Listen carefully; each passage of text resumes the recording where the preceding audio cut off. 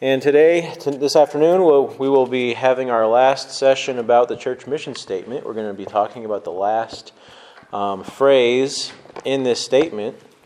And I will read this mission statement, and then we will deal with this last portion. Our church mission statement says, "We exist to magnify Jesus Christ by proclaiming and displaying His redeeming grace to each other and to our local and surrounding communities. Through Christ's sacrifice, His mercy has triumphed over judgment, and we live to savor and spread this truth." And today we'll be talking about we live to savor and spread this truth. What is it to savor something? When you hear, man, I savor that, or that's savory. Sit and enjoy it. You sit and enjoy it. When you're enjoying a savory meal, it's not a meal that you want to spit out or replace. It's something that you're actually enjoying. And you could sit here, you eat slow, maybe you get seconds, thirds, fourths, and we just enjoy that. We appreciate it. We love it. We just delight in it. And this is something that we are supposed to be doing as believers with this great gospel that God has entrusted us with. We talk a lot about how we need to be spreading it and telling everybody else, but you can sometimes tell the people who jump the gun when they're trying to share the gospel, because they're saying the facts, they're saying the verses, but you can tell that it's just learning. It's just knowledge. It's not something that they have really sat and savored and loved. And really, and I'll be honest with you, it's the younger generation that really tends to have a problem with that, because we're all about being smart, being wise, when really we're not wise until we've gone through it for some decades. And they're in such a hurry, they don't take time to savor anything. Right, we don't want to savor. We want to all experience this. I'll move on to the next thing, move on to the next thing. But we need to learn the art of savoring God's truth, savoring, living it. And that's why, sometimes for most of us, it takes decades so we can look back and see, man, God has been there the whole time, even though I may have felt like I was in trouble, I might have felt hopeless, I might have felt this way, but God was there the whole time, and you really start to see it. You really start to let these truths soak in, because now you can look back and see how good God has been to you.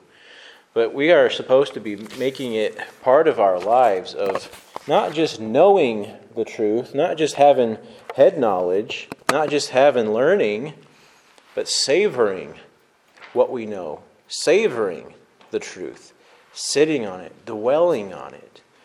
His delight is in the law of the Lord, and in His law He meditates day and night. And that man is going to be like the tree that is planted by the rivers, whose fruit will be brought forth in its season. His leaves won't wither. It's the person who meditates. That's another word we could use for savoring. Just letting it soak in. Just mulling it over. Not going from one thing to the next thing to the next thing. And frankly, in Bible college, I think one of the downsides of Bible college is it kind of doesn't allow for a whole lot of savoring, because you have so many classes and so much learning to do and so many papers to write, so many tests to study for, so many quizzes to study for, so many ministry opportunities you have to be involved in, so much you have to do. So they kind of train you to go from one thing to the next thing to the next thing to the next thing. We have to fight that in whatever situation we're in. Sit, savor the truth. Go for seconds. Go for thirds. Eat it over and over and over and over. Because you can really tell the people who love the truth. When they're talking about it, when you're talking together, when you see them just living life, when you see them, perhaps teach or just share or whatever it is, you can tell the people who really love the truth. They digest it too. Because they've digested it. They actually have something to say. If you just know the fact, like with history, I loved history, but at this point in my life, I don't remember a ton of detail. So if you were to ask me, tell me everything you know about the Civil War, and I could talk to you about it for 5 minutes probably. Not that I didn't learn a lot about the Civil War, But it was just head knowledge, and I didn't really love it, I didn't really cherish it, and I haven't made it a regular part of my life to learn about the Civil War. But you talk to a Civil War buff, and they could just go on and on and on for hours and hours talking about this and that, about the Civil War, because they've really savored it. They've really taken it in. They've really loved it. They've really cherished it and made it part of their livelihood to love the Civil War. And you ask them a question, and you're going to get a full answer. You ask me a question about the Battle of Gettysburg, and you're going to get a horrible answer that doesn't help anybody. You don't even know the address. Yeah, I don't even know. You're right. I still remember that from when I was in grade school. Yeah. And, I might go watch the movie to refresh myself, but that's still not... If I recite the movie to you, that's still not the same as being a Civil War buff. But anyway, you can tell the people who really love the truth of God. Because you start talking with them about God, you start talking with them about the Scriptures, and man, they love it. They have something to say because it's part of them. It's part of who they are. It's not just knowledge. It's not just something they learned about and have been learning about. And frankly, we should all, at some point, be at a point where we have something to say about Christ and His Word. I mean, how many years have we been going to church, learning? How many years have we had the opportunity to savor, to chew on it, to make it part of ourselves? I mean, that's what David was really saying when he says, "Thy word have I hidden in my heart, so that I might not sin against you." Memorization verses don't rid you of sin. He's not talking about memorization verses. He's talking about making it part of you. He's hidden it in his heart. He's not just stuck it in his brain. Sometimes it can be helpful to have those memory verses. But when he's saying, "Your word have I hidden in my heart, so that I might not sin against you," it's because he loves the law of God. He cherishes the law of God. He doesn't want to break the law of God because it's who he is. He's no longer the sin. He is now that law of God is part of him. It's what he has cherished. It's what he has savored. And this is who we need to be in response to this truth that we're supposed to be being a light for the community with. First, we savor it ourselves. We love it ourselves. Because you know what, the outsiders, they can tell when you're just trying to win an argument. When you're just trying to get them to believe what you believe. Well, why do you want me to believe this? Oh, because I don't want you to go to hell. Do you really not want me to go to hell, or are you just saying something you learned to say? People can tell. People can also tell when you really love them and when you really believe what you're saying. People can tell. Just like a baby, there's something within humanity that can just tell sincerity and a genuine nature. Like a baby can tell if you're really happy with them or if you're just trying to hide it. Or like a small child, like Lexi. Sometimes Lexi, she'll come up to me and ask, "Dad, you mad?" And I wasn't yelling, I wasn't shouting, I wasn't doing anything super angrily, but she can sense that I wasn't happy. So she'd come up to me and say, "Are you mad? You happy with me?" It's like, "Yes, I'm happy with you." Okay. But people can also sense if you're being sincere or not with them. And I'm not trying to give you a way to manipulate sincerity. I'm trying to show you how important it is to cherish, to savor the truth of God. Look at Titus chapter 3. And if we want to cherish something, let's cherish this.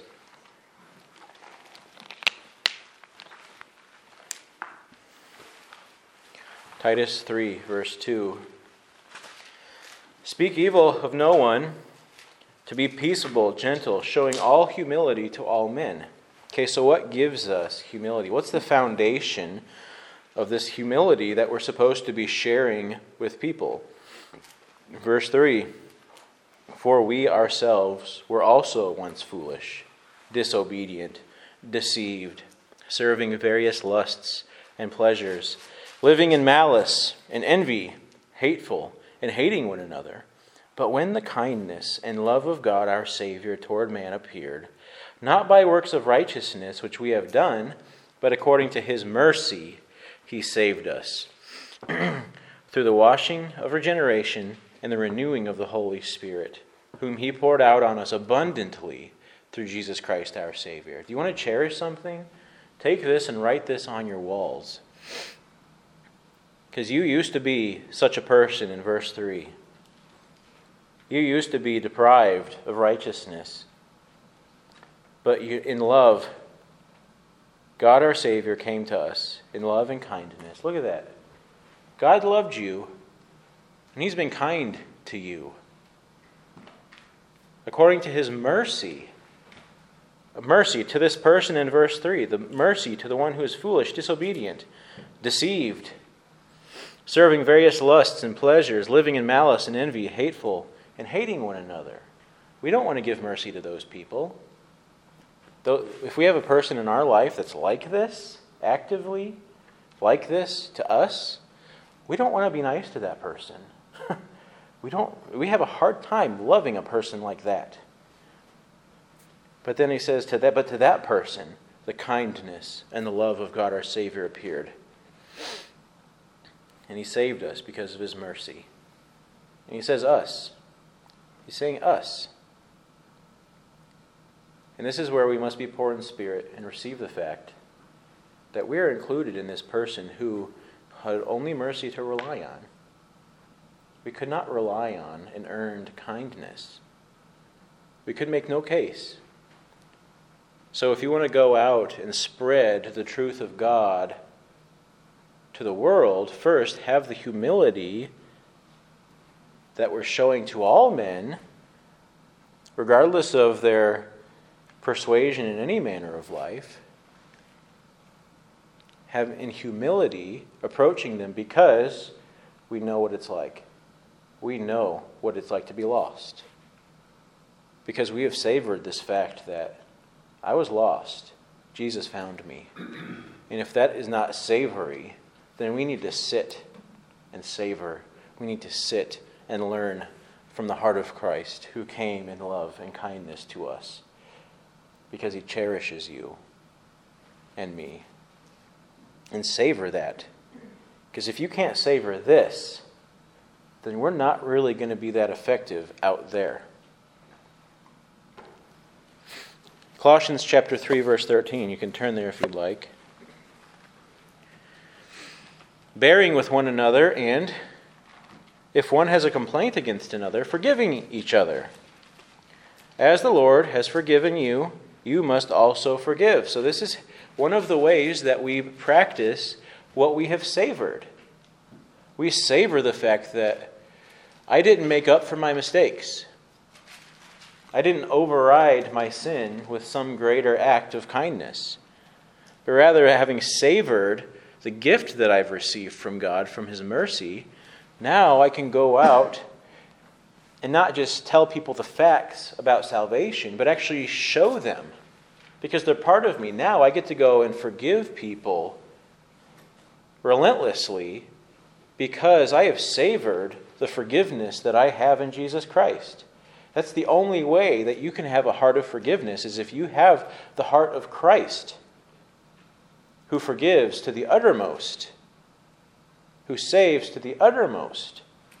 You cannot have a forgiving spirit like Jesus has unless you have received it from savoring Jesus Christ.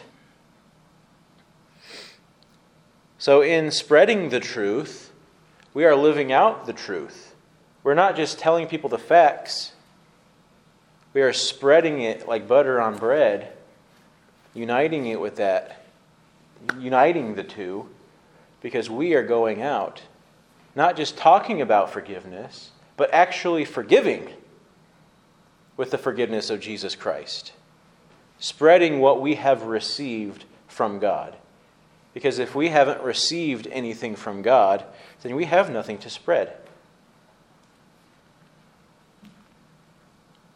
And in this society, and we know how interpersonal relationships work.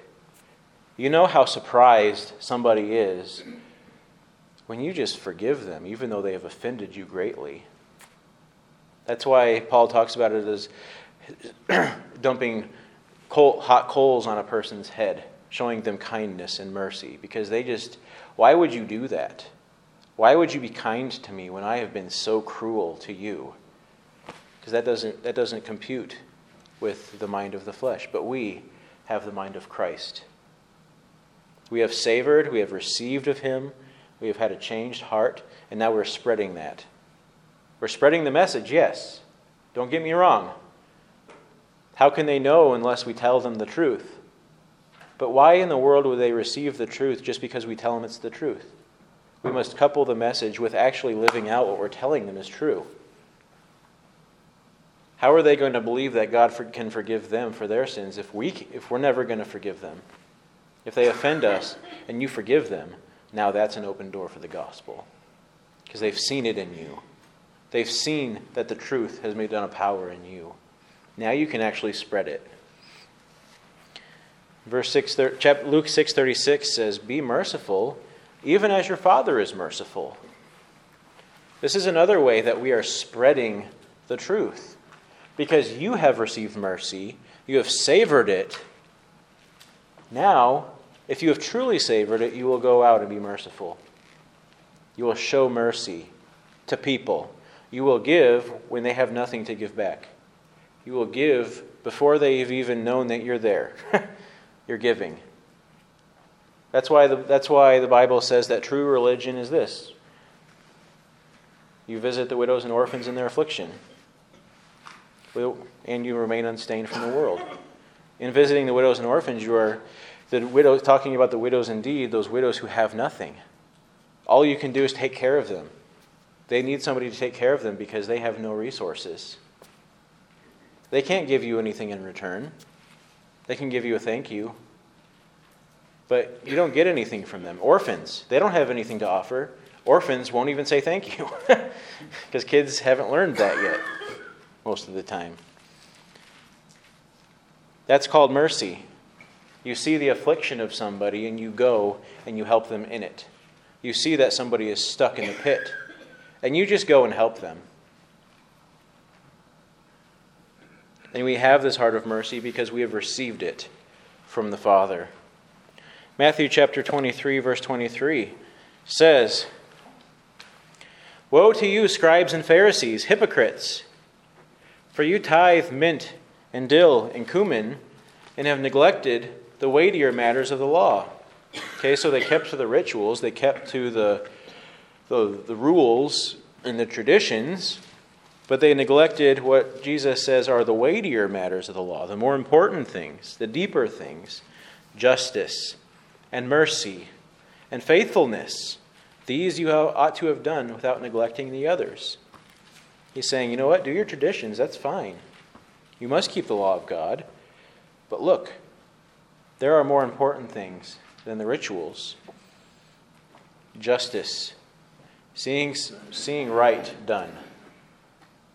In this day, back then, it was very easy to pay some people to be a false witness so that you could win your court case against somebody. It was easy. They didn't have all the different methods today of proving somebody's story. They didn't do fingerprints. They didn't do all of these tests and lie detectors or anything like that. It was easy to get away with stuff. People were always offering the judge bribes, or anybody who had a position of authority. They could get rich off of bribes because everybody wanted to offer one. That's how they could get their way. And these Pharisees were taking bribes. They were doing whatever it took to get their way. And these people were neglecting those things, neglecting justice. And justice is really letting right be done. If somebody's being taken advantage of, you step up and you say something. If somebody is being hurt by another person, you step up and you say something. You intercede. In a way, it's acting out Christ. Christ is the mediator between God and man. And as we take on his Christ-likeness, sometimes we have to mediate between man and man. We are never going to be the mediator between God and man. You can't overstep your bounds. But in seeking justice, you are an intercessor for people who are being taken advantage of, who are losing out because of injustice. And that's a place that the church needs to fill. That's a place the church needs to participate. And that's how we spread the truth of God, because we know that God did that for us. We had no intercessor. There was nobody to plead our case. We had nothing but condemnation ahead of us. But God sent us Jesus to intercede on us, to be our advocate, to stand with us, to vouch for our righteousness, even though Satan comes against us and says, no, they don't deserve your goodness. They don't deserve your justification. Jesus comes to our side. And we, as we imitate Jesus, because we have savored this, because it has become part of us, we spread him throughout the earth. Then you have mercy, which we've talked about. Then you have faithfulness. Faithfulness. Reliability. You're not somebody who's just going to do what's best for yourself regardless of the situation. You're not going to flip-flop on matters and be unreliable based off of what's good for you. No, you're not out for yourself. You are out for the truth.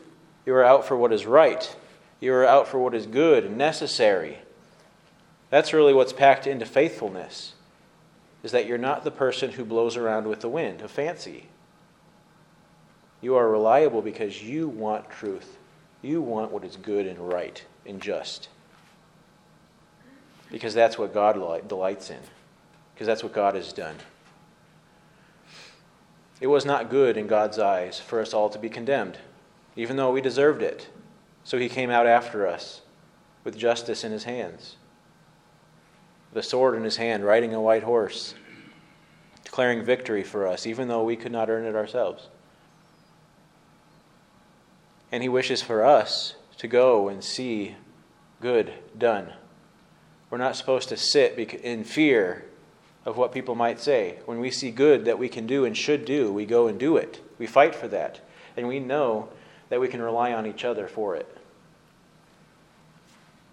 Because we know that we are all in pursuit of the goodness of God.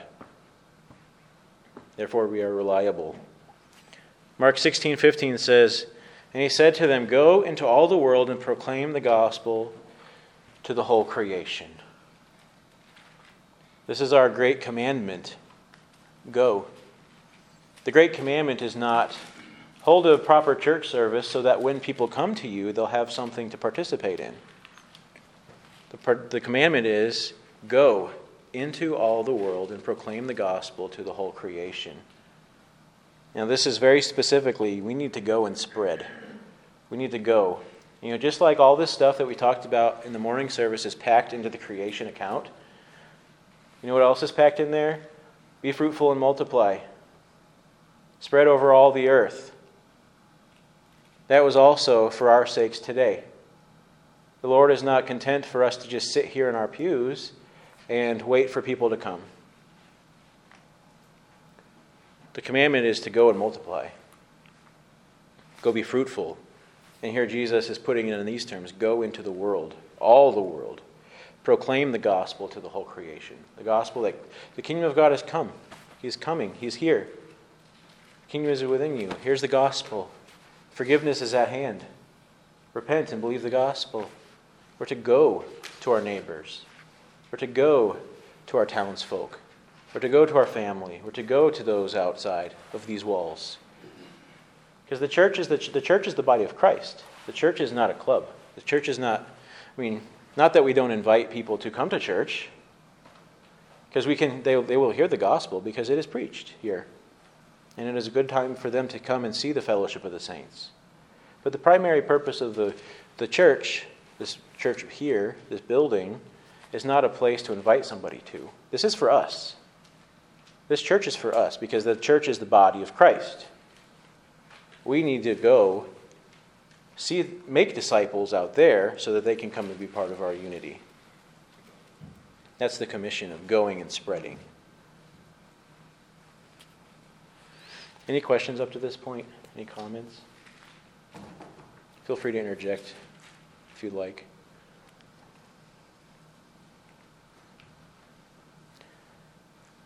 And we must not be selfish with this truth, because 1 John 2 verse 2 says, "He is the propitiation for our sins." Yay, wonderful. We love the fact that Jesus is the propitiation for our sins. So we savor that. But if we savor it too long so that we become stagnant, well, then it is no longer savoring as much as it is selfishness.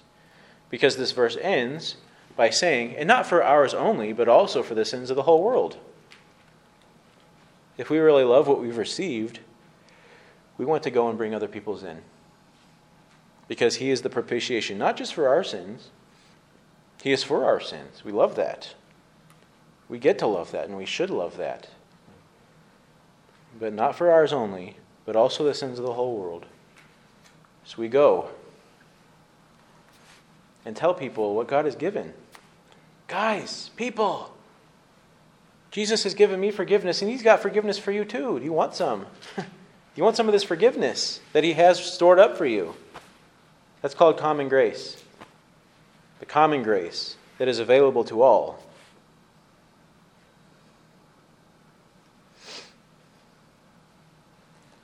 And we want to share.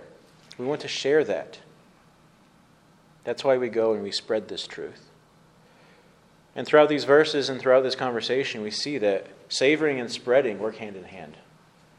When we savor it, then when we go to spread it, it's genuine and sincere. And it looks like Jesus. A lot of Christianity has been trying to spread something that doesn't really look like Jesus. Now, there's a lot of knowledge out there. Our country is saturated with knowledge. The world doesn't need more knowledge. The gospel, the facts of the gospel is out there. The society is saturated with it. If people wanted help, they wouldn't have to look hard to go get it. Because it's everywhere. People have been pumping out this material for ages. But we need to give them something that looks like Jesus, not just that looks like a book or a pamphlet or knowledge. We need to give them something that actually looks like Jesus. And we do that, one, carrying the truth in our lips, in our hands, living the truth as we're doing it. We do not rely on words only, but also in the fruits of our lives to give framework for the beauty of the gospel. Because the gospel is aesthetically pleasing.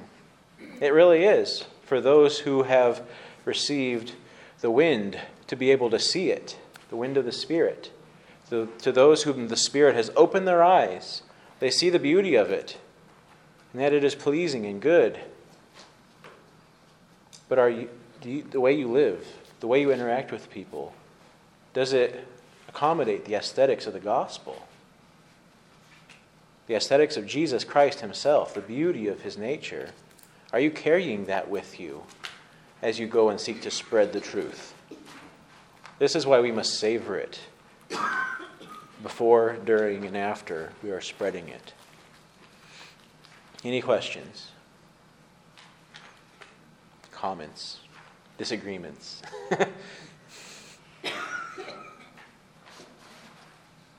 Well, if not, let's pray and we can be dismissed. I thank you, Lord, for your goodness, and I thank you that we have a great and wonderful word of truth that we get to hide deep, deep down in our heart. And it changes us. It transforms us by your Spirit. Pray that we would be ready for this transformation to happen within us, if we have not already been so transformed. There is always transformation to be done, Lord, but it is only given to those who are of a humble spirit. Humble us, Lord, before your mercy that has been given to us apart from our own earnings. Pray these things in Jesus' name. Amen.